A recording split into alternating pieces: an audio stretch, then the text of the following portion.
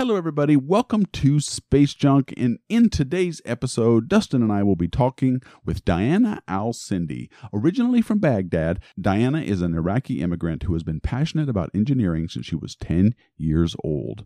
She got her degree in chemical engineering from the University of California at San Diego, and she was also a Brooke Owens Fellow, where, as a Brooke Owens Fellow, she worked as an intern at a company you may have heard of called Virgin Orbit. Well, now, today, Diana is a propulsion development engineer working on all kinds of really fun things, and she's going to tell us all about that in our episode today.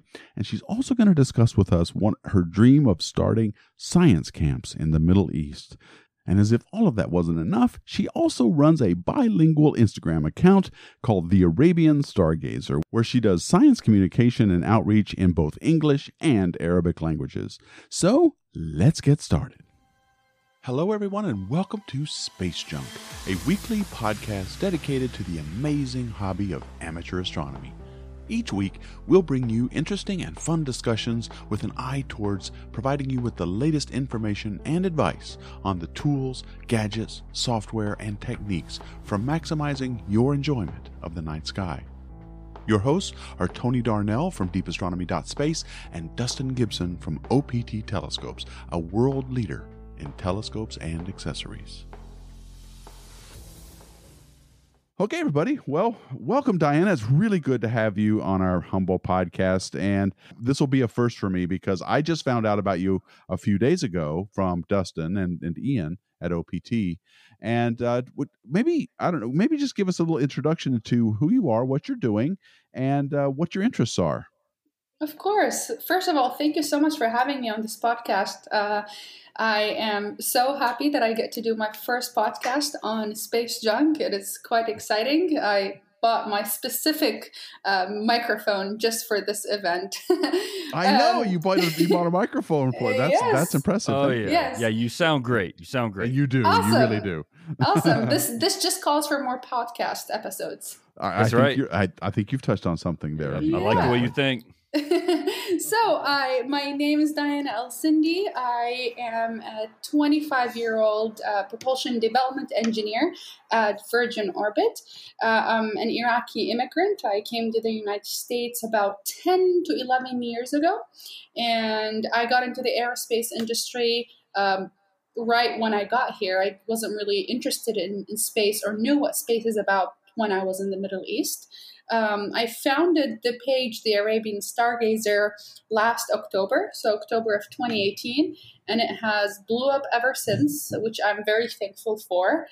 We have about 100,000 followers of space enthusiasts and people from around the world who want to learn about space and space exploration through a bilingual account. And I'm really excited to share with you all the stories that I have and the interesting things that happens from a science communicator who happens to speak Arabic and also talk about a very sensitive subject like space. Why is it sensitive? Because there's a very thin line between military and defense and space exploration. There's a lot of things that I'm not capable of talking about based on the nature of my job. The protected designs that I work on is it's really exciting for me. I wish I could share it with the world, but that's just the nature of working in aerospace industry. So how's that feel at 25 years old to be able to say, yeah, I'm a rocket scientist? It sounds a lot more prestigious than it is. That's for sure. Because the rocket scientists that actually are rocket scientists are the ones who developed how to design injectors and combustion chambers, the ones who derived the equations that we use right now. I consider my job is a little bit easier comparing to those engineers and scientists who had to come up with these theoretical solutions that we just use the results out of those equations right now. But comparing to the regular person who doesn't work in math and science, it's cool, and I do feel cool. I feel awesome and blessed to go to work and just see 3 rockets hanging out in the shop floor and be in a tank if I want to.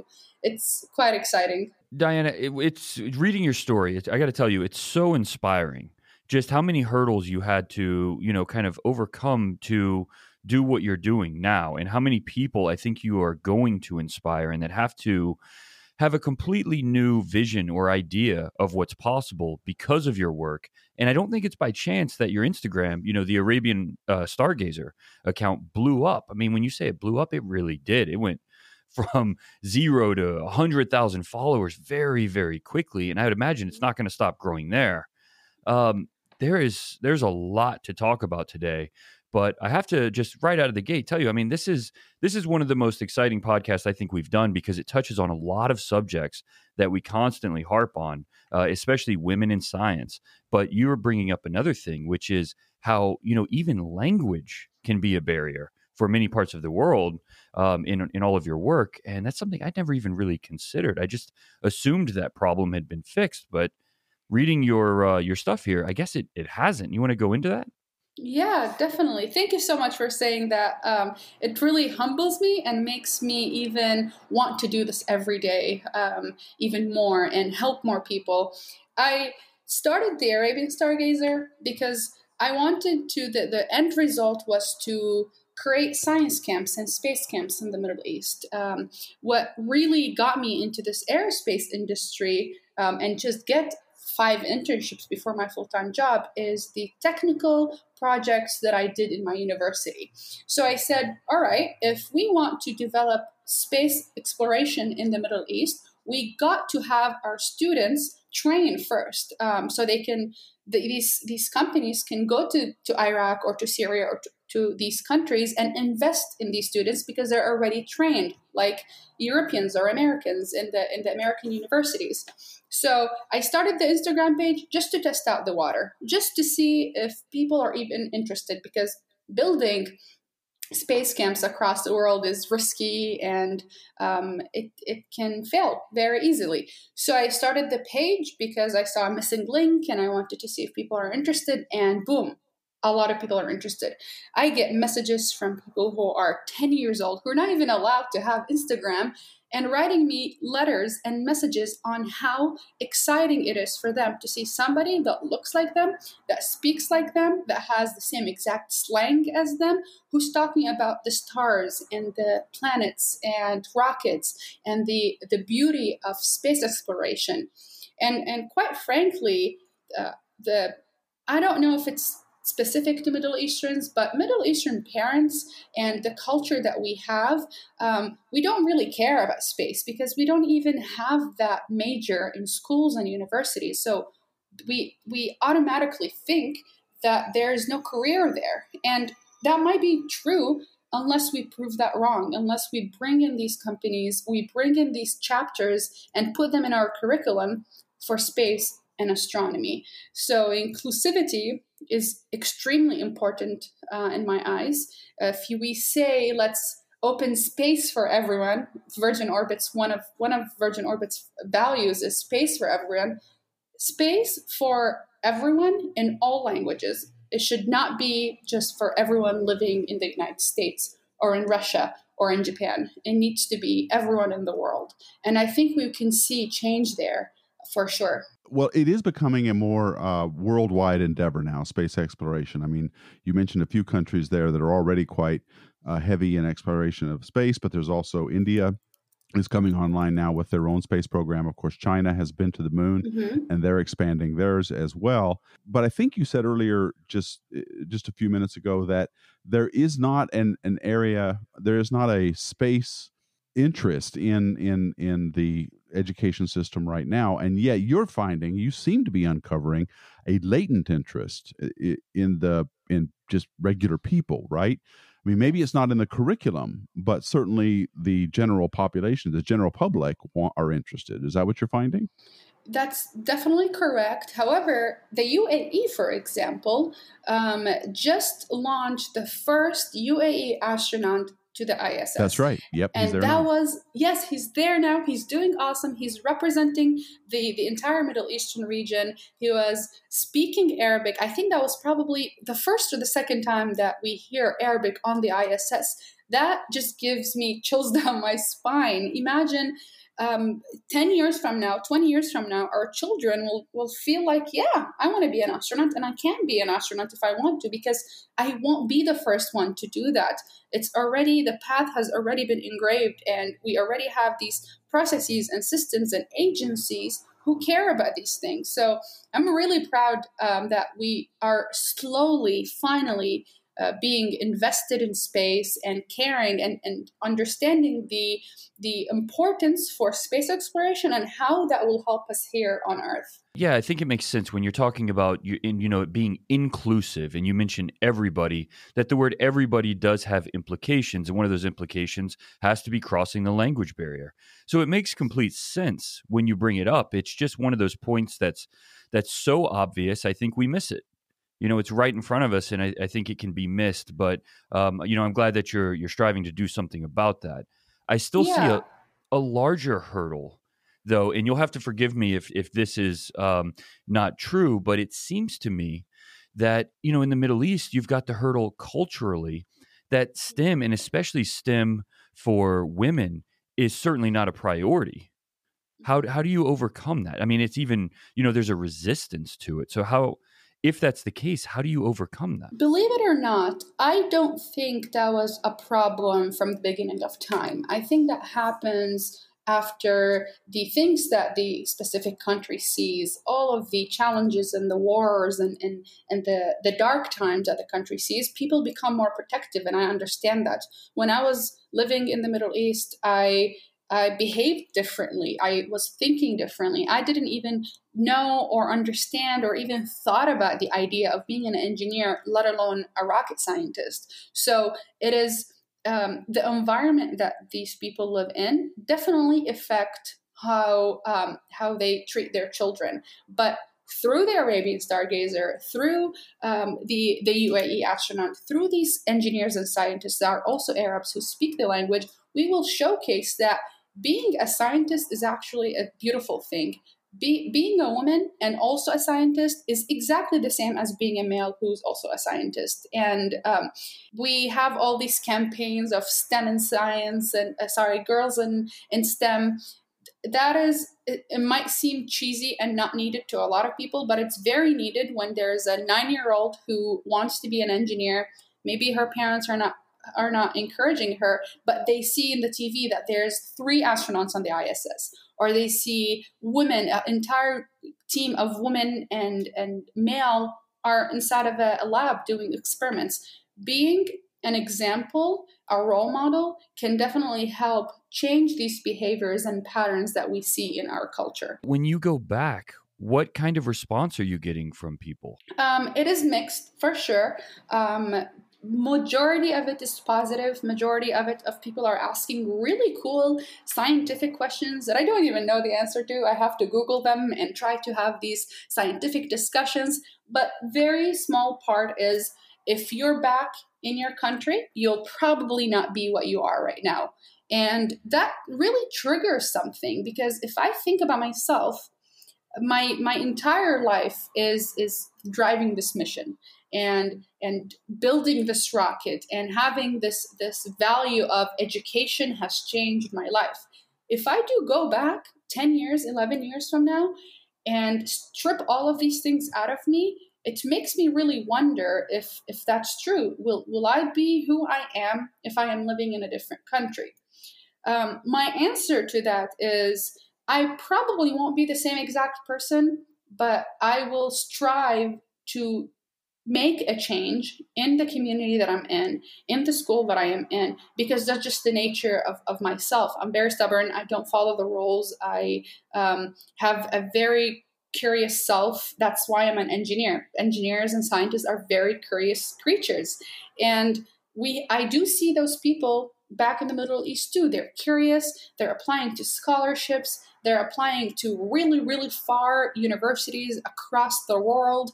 And they are following their dreams regardless of what the community is saying. Well, I have got to hear the story then, because you said that when you came to the States 10 years ago. Was that what you said? Yes. Okay. So you were 15 when you got yes. here.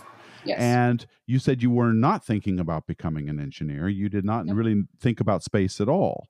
Mm-mm. What happened? Was there a spark? Was there an event, a meeting, something that happened once you were here? Tell us that story. How did you get there, where you are now, from that point when you first arrived?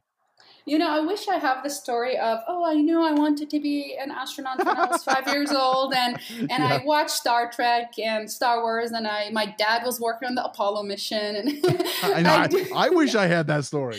I do not have that story, and it makes me mad because my story might be a lot more boring and predictable. When I came to the States, I didn't know any English. We kind of, all of a sudden got the visa to come to the States, and we picked San Diego because San Diego is where some of the family lived, and we didn't even research if there's good universities there. I have not thought about college. My parents haven't thought about college, which is very different from how American parents are. They save up to college since you're born. Oh, yeah. So I came, and we came with actually a group of people. We didn't plan to come at the same time, but there was Iraqis who immigrated in the same month as us. And that group of people were kind of the same age, and we all went to high school the same time. I spent 2 years in high school only, and then I didn't really know what the hell I'm doing or how to speak proper English, let alone go to a university. So I applied to a community college, and just to give me some time, buy me some time. And I knew that I'm interested in being an engineer based on process elimination, if that makes sense. I knew I didn't want to be in the medicine field because there's a lot of memorization. I knew I didn't want to be a lawyer because that's a lot of talking to people. I knew there's a lot of things that I didn't want to do, but I knew I love what science makes me feel. I had a biology class, a chemistry class, and I did awesome in chemistry, hence why I picked chemical engineering afterwards for my major in university. And I did all the prerequisites of physics and math and science, and I did quite well. I struggled in college, but I still did better than average. And then one day I was really nervous because I really thought I wanted to be a computer engineering major. I knew I wanted to do coding. I had a blog teaching people how to do Visual Basics coding and programming. And then I took a Java class, and I hated my Java class. Everybody hates Java. I'm just going to say that. Yeah, I freaking hate Java. I was not good in programming. I'm a software engineer too, so yeah. Oh, really? Okay, at least you became a software engineer. I gave up on that entire major. And so one day for an entire month, I sat down and I kept Googling best engineering majors, top paying engineering majors. I didn't even have the idea of being a chemical engineer or an aerospace engineer. Then I came across an article, and I don't remember her name, but she was a young female, an engineer, scientist, working with NASA on a Mars rover. And she was testing out the rovers, and there was a whole article written about her. And I was like, wow, this seems so exciting. So I started Googling jobs with NASA or jobs as an aerospace engineer, and nothing came up. Not many jobs came up. So I said, okay, I really want to work in space. I really want to work with Mars rovers, but there doesn't seem like there's a lot of jobs in this industry. So I'm going to pick chemical engineering because it's versatile. I can work with food or cars or plane or skincare. I can do whatever I want. So I picked chemical engineering based on poor Googling skills. That's why I'm in this industry. It was not an exciting story, just poor Googling skills. Well, that's a pretty good story, I think. I don't think there's anything wrong with that.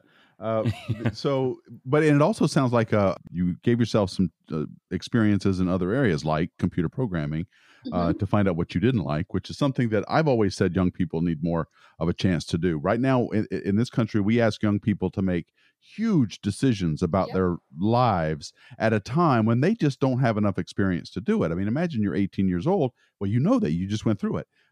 and you've got to make decisions that are going to affect you forever. What do you base that on? Just advice that you get from your parents? But no, the approach you took was really good, and it gave you an opportunity to expand.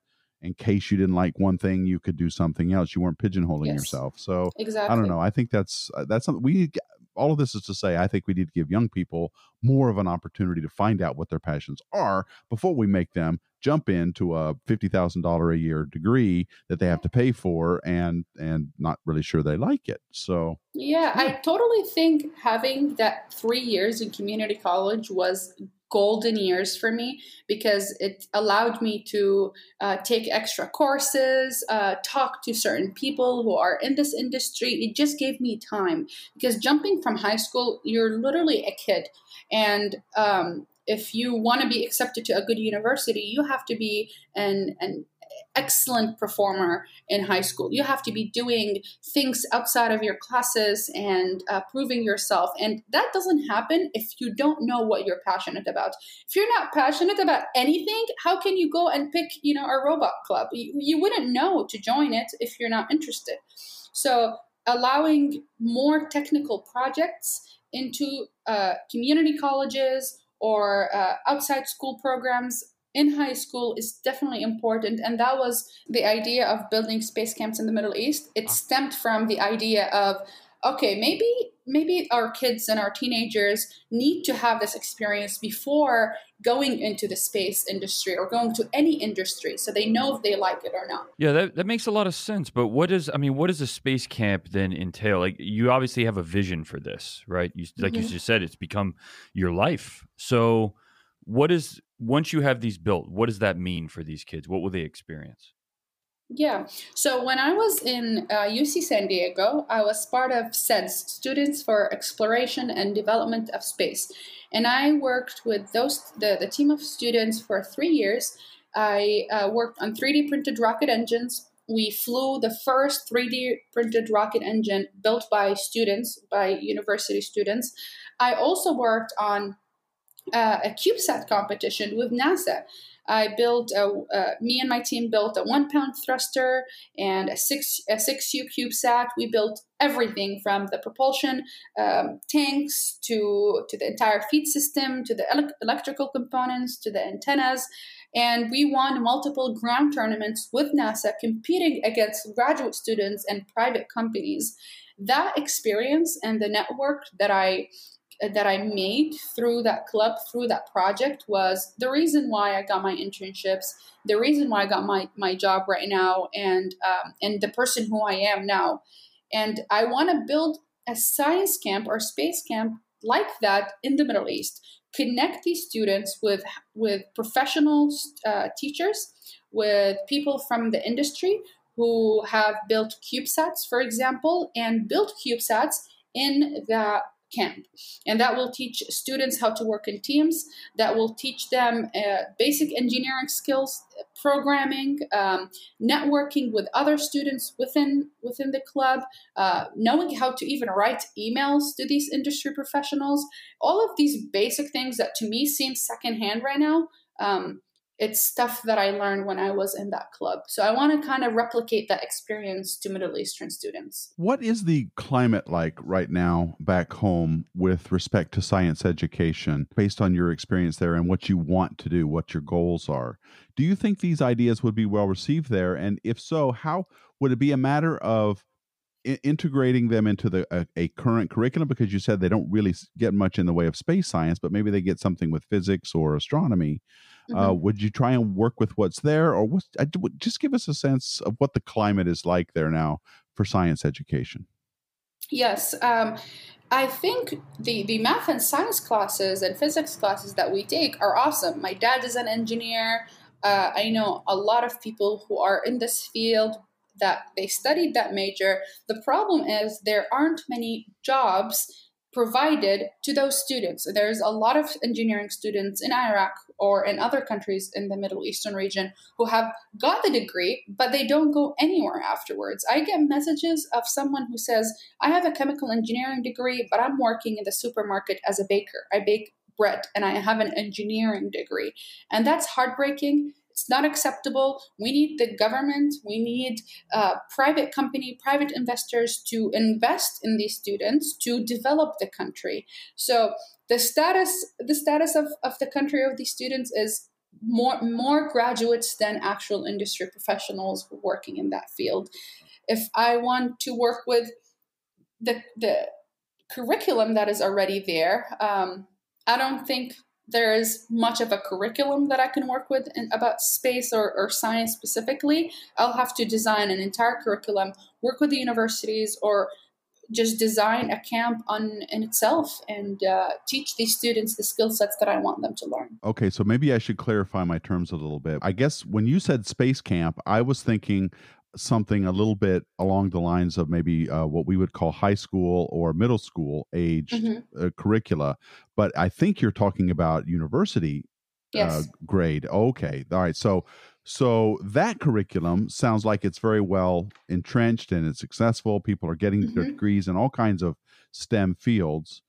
But what about the high school level education there? What's that like? And would this space camp idea go there, or are you thinking primarily of the university level? That's a really good question. When I proposed the idea of building space camps to certain people, they thought I'm crazy because it is not realistic. What I wanted to do is actually have middle school and high school students in the same camp. And my vision was to divide out, we have one project, and each project is divided into sections, and every student gets to understand and get their hand on every section of that project. So, for example, we have an advanced 6U rocket, or not rocket, 6U CubeSat. That 6U CubeSat needs certain things built in it. These things need certain skill sets like programming, physics, CADing, doing some computer analysis, thermal analysis. Every single student gets to do the same thing.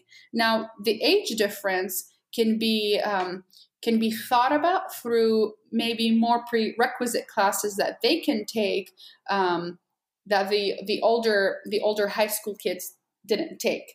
So I really want a huge camp that has all grades because I think both of them could benefit. But maybe that could be unrealistic based on what kind of skill sets these students have. That sounds really amazing in the sense that I would like to see something like that here as well. I mean, there's a lot of school districts that I know of who could benefit from a space camp as well. So it's not just in the Middle East as well. I mean, I think there's a science education desert in our own country as well. So this is exciting to hear about. I agree. I mean, it seems like you were very focused even from the beginning of your time in school. And I can tell you that that was not at all my experience. Not at all. You know, my first year, I lost my scholarships and had a 1.0 GPA. And I just learned a lot how to, drink more than I was supposed to and, get myself into trouble. But I think that's a pretty common experience here, especially when you go to a university that's probably too big for where you are in life. But getting to that, I feel like it would be a real challenge even to do what you're talking about here, to roll that out into, I went to Auburn University. That's where I started school in 2004. And Tony, I mean, you were in school, 1926, right? The Great Gatsby era. Well, I know the Civil War had just ended, actually. Okay. And all right, so, right. Haha, very funny. Man, I got to sneak in some shit talk every single get some old stuff in there. I got to find it. Yeah, Abraham Lincoln had just been shot. So, okay. Moving along. Anyway, it would be a real challenge to do what you're talking about here. Like you just mentioned, Tony, and I feel like what you're talking about, I bet you are met with a lot of people saying, this can't be done. This is too big of a feat. There's no way. I mean, we run into the same thing. We're just giving telescopes to high schools. And it's amazing to me how many people come up with reasons it can't be done instead of focusing on reasons to make the next one happen, right? Like if the goal is worth doing, you just focus on making the next step happen. And I don't doubt at all that it can be done. I think that you have a lot of proof in the things you're doing now, including being here and talking to Mm-hmm. our listeners, and then being on Instagram. And, you're getting a lot of attention, and attention can move mountains, right? It really can. Yes. You're going to get Yes. partners in this because your mission is worthy of partnering with. Exactly. And somebody got to do it. If I start big, and then if we need to get smaller, we just chop one objective at a time, chop a secondary objective, another objective, and just maybe do something realistic there. If you start small, people are just going to want to make it smaller. Mhm. And taking that risk is so worth it. I think that could bring a peaceful community with each other because of these camps. It sounds crazy. It sounds like this is very political, but it is political. If a government does not want to cooperate with me, if the country doesn't want to work with me, this will not happen. So it is political, whether I like it or not. Right. There might be a conflict of interest somewhere, especially space exploration. I'm going to give you one really crazy fact that you might not know. The word rocket is not in our dictionary in Arabic. The word rocket means missile in Arabic. So when I want to talk about rocketry and space exploration, and let's just talk about SpaceX Falcon Heavy, for example, I have to say X, Y, and Z is a scientific experimental missile. I have to use the word missile in Arabic because we just don't know what a rocket is. We've never built a rocket. We never even needed to put it in our dictionary. So yes, this is going to be risky. It is going to be huge, but someone has to do it. Well, it's not even in the vocabulary. That's Yeah. Yep. I did not know that. That's problematic Yeah. nomenclature there. I can see. Exactly. Yeah, it really is. But Yeah. I think it speaks to I'm glad you said that, the political hurdles, because to me, that's the piece that seems huge, is just like, I know you'll have a lot of people that want something like this to happen, but I guess Mhm. I don't understand the structure enough in the educational system there to know, but it seems like you're going to be met with resistance on, not just the hurdles that come along with doing a massive project like this, but also that the people that are involved, there may be many of them that don't want it to happen. Are you seeing that at all? Yes. I have not seen people who don't want it to happen, because it's only positive things. However, we need money to make this happen. I need permission to make this happen. I mean, there's a bunch of regulation that goes into living in the United States, being an American citizen, and trying to teach things that can be considered not allowed for me to teach to the Middle Easterns, even if it is for peaceful reasons, even if it is just technology, even if it is just CubeSats and satellites. This same technology can be used in an opposite direction, as we may know. So I need to literally understand the law and regulations behind this job and what it takes, because I don't want to be sued. I don't want to go to jail. I don't want to create more fuss than it should. I just want to educate students the way I was educated here, because I know that changed my life, and I know it can change their life as well. I have no doubt that it'll change many lives if it can get done. And I think that if you keep pushing, obviously, I believe it can get done. The thing that I just think would be so challenging is, it just seems like you're going to upset the cultural status quo. Yeah. And like you just said that if you went back yourself, that people are saying if you came back here and if you weren't in the United States, you probably would not continue doing what you're doing. Mm-hmm. And if that's the case, if the weight of it is really that heavy, is the culture going to accept it in, breaking the social norm? Is that not something that would just be rejected because it's just too heavy on everybody? Yeah. That's what seems like. And I guess you would probably get a lot of feedback through Instagram and the other things that can break down those locality barriers. But do you think that is possible to do quickly, or is that something that has to happen over, decades? Well, seeing how the progress happened on the Arabian Stargazer, Mhm. this maybe was my 5-10 year plan. Right. maybe 10-year plan. Now it's in half. This is going to be a lot quicker than I thought. There's a lot more attention on it. It really depends on how you present it. You have to be very specific about your mission and about your objectives. Even if I got to build these space camps and had these students be trained just like I did, then when they graduate from this camp and have all these certificates and all these skill sets, where are they going to go? It is probably going to cause more harm if they are trained and there's nowhere to go. They're going to have to go back to the grocery store, being a baker, doing all these things that are not related to their degree or their skill sets. So after building these space camps, in the same time, I have to think about which country and which company will actually hire these students and use their skill sets and make something out of them.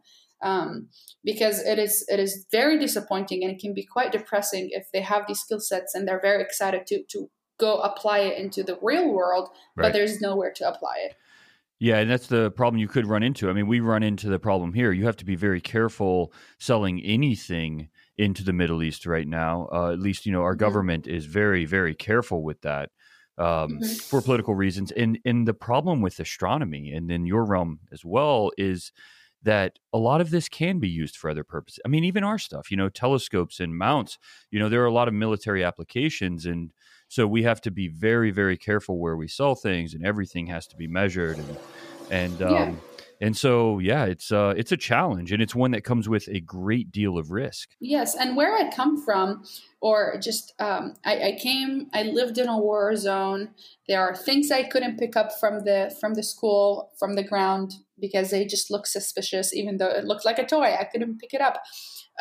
When you're raised like this, and when you come from all of these challenges and scenarios, you start not giving things the benefit of the doubt. You start taking every single risk. And being in this industry actually taught me building test matrices and risk matrices of, okay, if X, Y, and Z happen, what system do we have in place so that doesn't happen? All right, if that system failed, what are some redundant systems you have built into your vehicle for that risk to not happen? So I am trained to think of risk over and over and over so we don't fail, because failing can cost a lot of things. It can cost even more than money. So I am thinking of this very carefully. I want to do it the right way. I am not just a 25-year-old who's a dreamer, who's passionate about education and want to go teach the world about space. It's very critical that I think of all scenarios where this could go wrong. Right. Yeah, and I wouldn't care if you were just that. I'd still say, fuck it, do it. You should do it. It needs to happen. Right. So I think it's great. But I do think there's an interesting thing here I'd like to ask, which is, in our own country, here in the United States, we have some issues that we've brought women onto the podcast before to discuss what it's like going through a scientific education, because there can be pressure there as well. For a woman going through, any type of engineering or, astronomy or whatever it is. And we've heard multiple times that was the case, that it seemed like it was harder, that things weren't really set up for a woman to succeed, and that there were multiple challenges to overcome that maybe the males didn't have to. Was that your experience, or was it not at all like that? It does happen. There are instances where I feel that being a woman can be a hurdle, and it can be a negative thing more than a positive.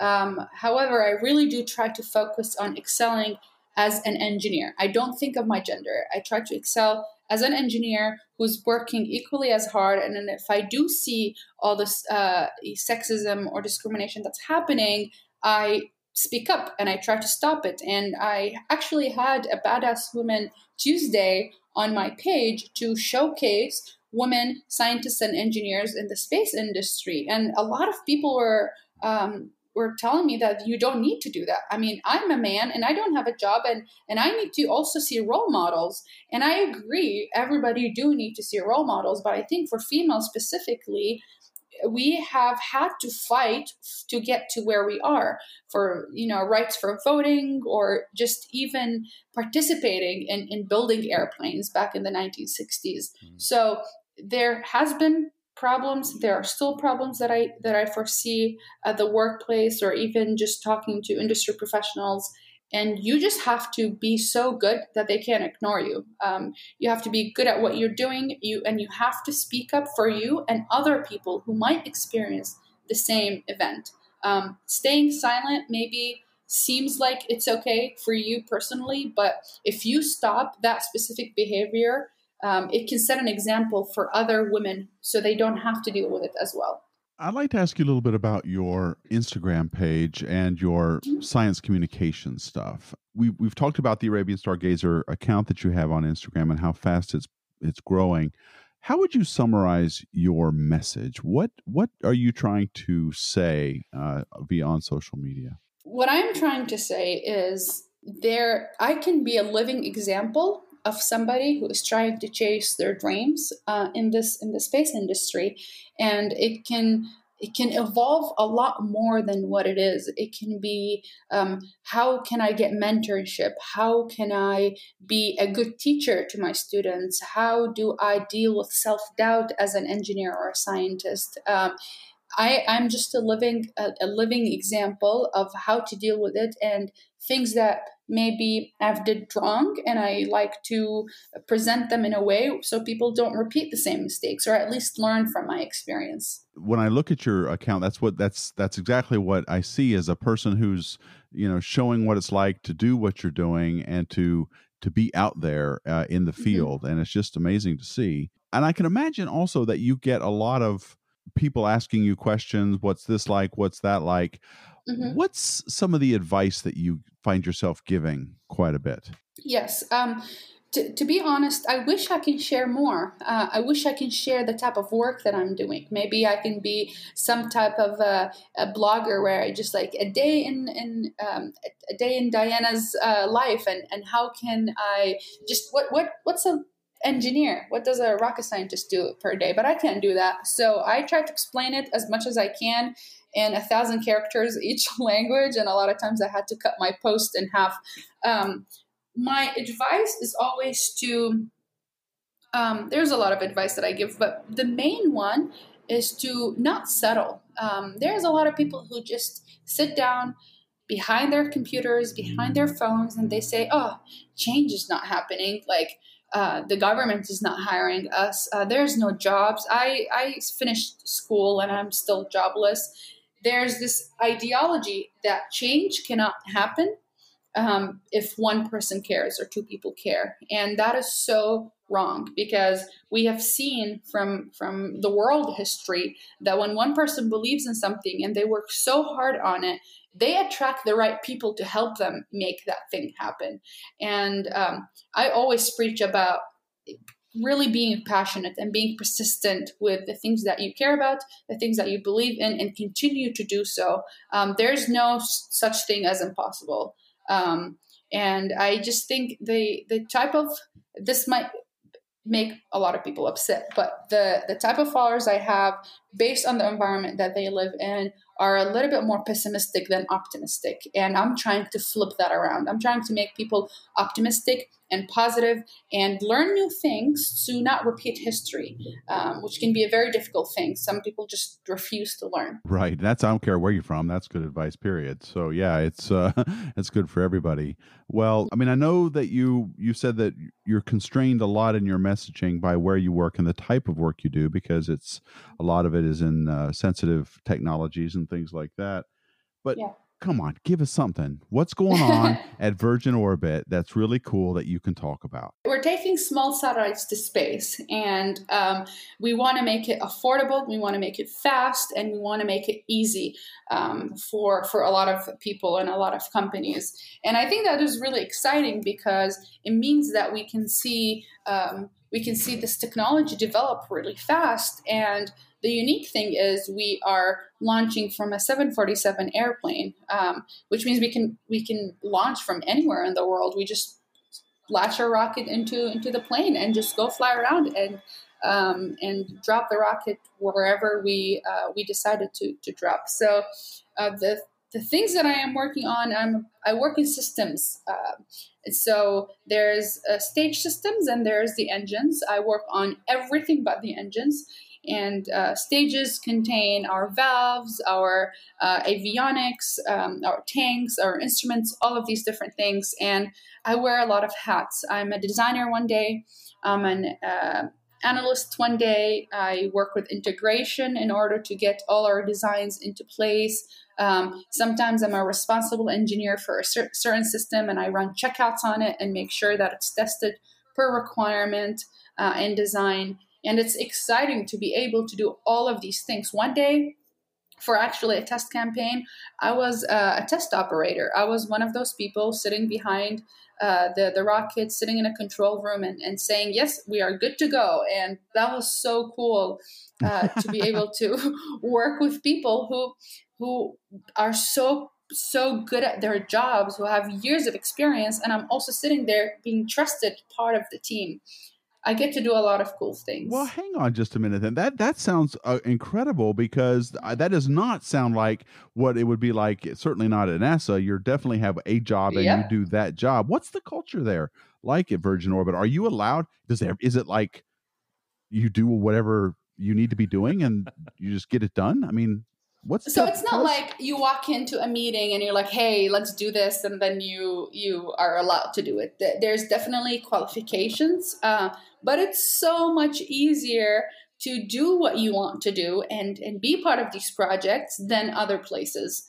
At JPL, for example, when I was interning there, I was given a job and I was kind of constrained to that specific job. The way you have to log your hours, you have to log your hours per like a certain project code. With Virgin Orbit, you can work there for 10 hours a day, and you can work on 5 different projects at the same time. You're in a test in a control room running an entire op, like a hazardous operation, and another day you are sitting there designing tank covers. And another day you are inspecting a tank and you're inside of a liquid oxygen tank. Like, I go to work and there's a rocket right there and I can do whatever I want with it, obviously within limits, but I get to experience real hardware engineering. And I want more people to get into startups because it is that exciting and it makes you a better engineer really fast.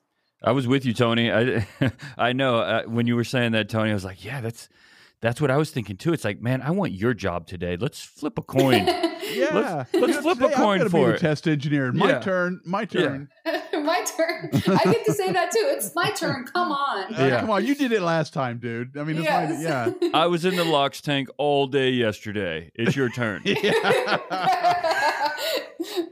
Come on, man. We sometimes do say these things. It's like, come on, I reviewed this thing, 2 weeks ago. I don't want to look at the same 128 slides PowerPoint.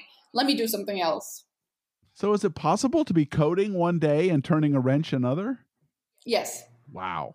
And that happens in smaller companies. I mean, Virgin Orbit is 500 people right now, and we are launching this first rocket, and a lot of things are unknown, and a lot of people are trying to find these things. I mean, I'm by no means an awesome engineer or an experienced engineer, but I am running analysis that is needed on launch day. They're going to turn around and say, Diana, what is this value? We need this value right now to launch. And that's awesome that I get to apply these theories and physics that I learned in my classes into my job. So we're gonna edit that last part for you so that we can save your job for any Virgin people that listen to this. It's whenever we play it back, it's gonna be like, I am an awesome engineer and I am the best.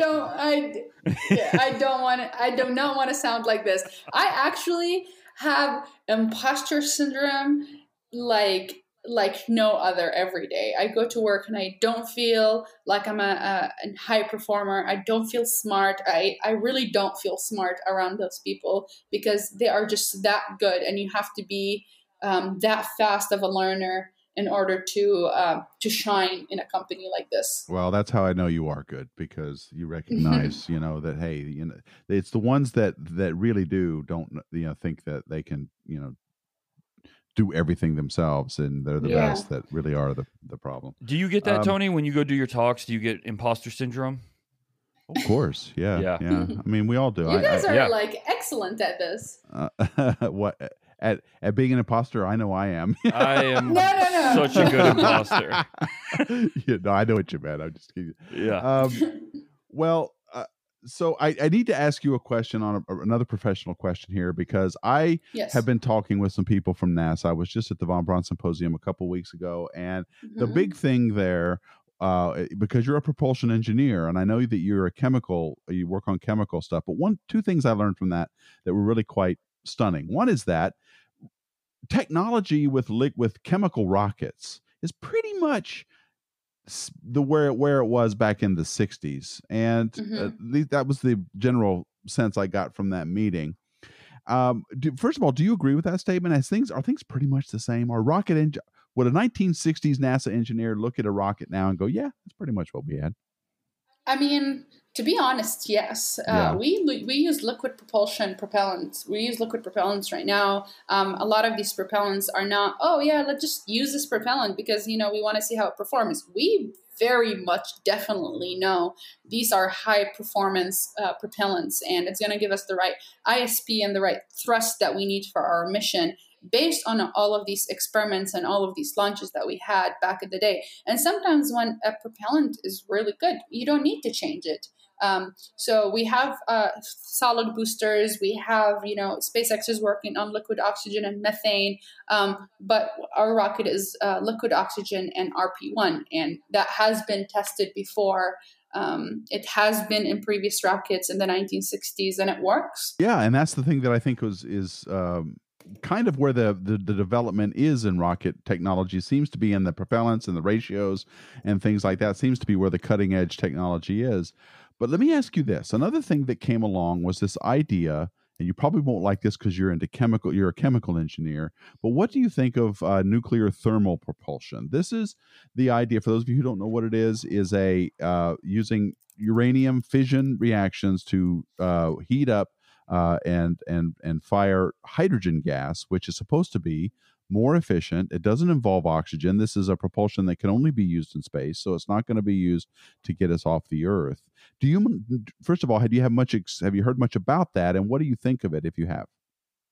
I have not really thought about it. I know that JPL actually had this nuclear thermal propulsion energy that they want to develop for deep space exploration. And maybe that is something that we're going to be doing later on to explore missions into Mars. Because with our current technology, our rockets are not going to be able to take us, in one direct trip to Mars. We're going to have to stop on the moon and refuel and then go to Mars. So maybe this NTP technology can help us do a straight shot to Mars. Great. Yeah. And I guess I'm intrigued by it. I only recently learned about it myself. And so it seems to be a next generation propulsion system. But again, it was first thought of in the 1960s by who? Wernher von Braun. So, this is old stuff it's just never been developed before. And what do you think is the attitude now going forward about space exploration and getting to the moon and Mars in Virgin orbit? What do you guys think about all of this stuff? I feel personally that we are seeing a new era of I forgot what it's called. Oh, space race. All right, I'm going to say this again so you cut it. We're going to leave both and make it sound even I'm leaving better. that in. Oh, shit. She's like, oh, shit, we're going to cut the second one. Yep. I can't remember space race. Well, I think that we're seeing space race again. There's countries all around the world, including the Middle East, who's trying to get to Mars first. And I get these questions all the time. We've been to the moon before. Why haven't we been again? Has the moon landing been a lie? And I've wrote multiple posts about this on. Yes, we have been to the moon, but we want to do it more efficiently because it was more expensive, et cetera, et cetera. And I think that the attitude is at Virgin Orbit is different than that. We're not trying to go to Mars. the mission is to take small satellites into space, and we are not part of that space race. But there's another space race. Maybe I'm using this term incorrectly, but there's another really high in demand industry of taking small satellites to space, and I think Virgin Orbit can be a real driver in this industry. Yeah, that's true. In fact, the CubeSats are really that whole package idea has really been innovative in a great many ways. So, okay, yes. Cool. Exactly. Do you find that Virgin Orbit, just as a company, is worried about the competition? You guys have Elon doing his thing at SpaceX, and then Blue Origin, and then you've got Mad Mike Hughes doing his. Yeah, he's a threat. You got. Yeah. Have you heard about Mad Mike Hughes? Oh, he's gonna. I have not. Talk about He is going to eclipse all you guys. I don't care which company it is. Mad Mike Hughes is the guy to watch. Oh my God, I need to Google that. Hey, Diana, come on. He's got steam. Okay. Yeah. So, oh my God. I was wondering if you guys forgot about that when you were saying there's been no technological advances since the 60s. Of course. I was like, this son of a bitch is using steam engines. Yeah, what are you talking about? Yeah. Nobody knew you could launch a locomotive into space until Mad Mike came back. Locomotive. Talk about Abraham Lincoln. Yeah. Well, oh my goodness. Yeah. Well, it's a real thing. It's a real thing. He's a flat earther who is going to prove that the Earth is flat by launching a steam-powered rocket and himself in it, thankfully, hundreds of feet into the air that he's done once, which crashed, but he's been doing another one, and we keep hearing that, he's getting ready. In fact, Dustin and I were looking up going, did he ever launch that thing? Yeah. And no, he still hasn't launched. So how do you write his name? Is it M-A-D Mike? Yeah, and then M-I-K-E. Yes, it's Mike Hughes, but he goes by Mad Mike Hughes, and he's got a Facebook page. Yeah, and I was talking to him on the phone, and he's like, "So, Dustin, like, are you excited about my launch?" I'm like, "Man, you're launching the steam engine miles from my observatory. Fuck no, I'm not excited about this." You hit my stuff, man, and I'm coming after you. No, if you launch that trash into my observatory, I'm going to be upset. I'm going to be upset. Oh my God. I can't believe you brought him up, man. That's funny as hell. Well, I mean, we're talking about competition in the marketplace.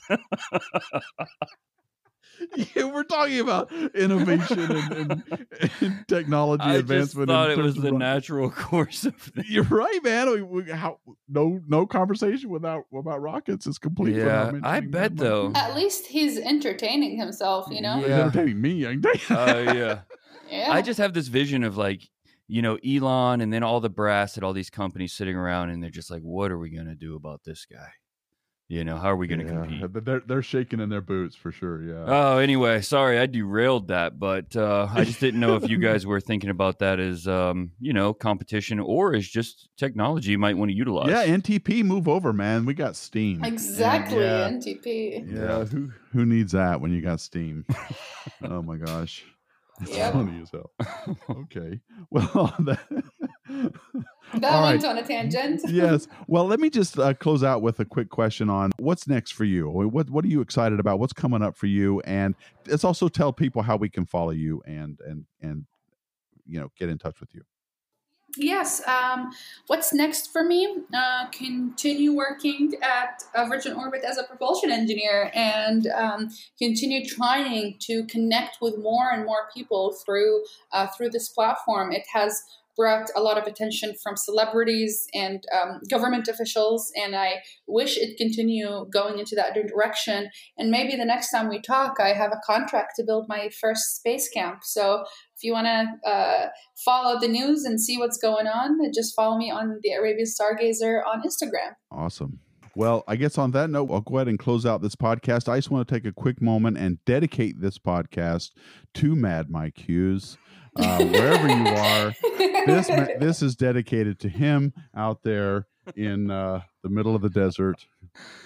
Oh my God. Steam powered, whatever it is. Diana. I learned something today. Yeah, I think we all did. Yeah, we all did. Hey, it's very, very impressive and very important work that you're doing, Diana. Thank you so much for being on Space Junk Podcast. It's truly been a pleasure hearing about your plans, and I have no doubt that you'll see it through and make it happen. Absolutely.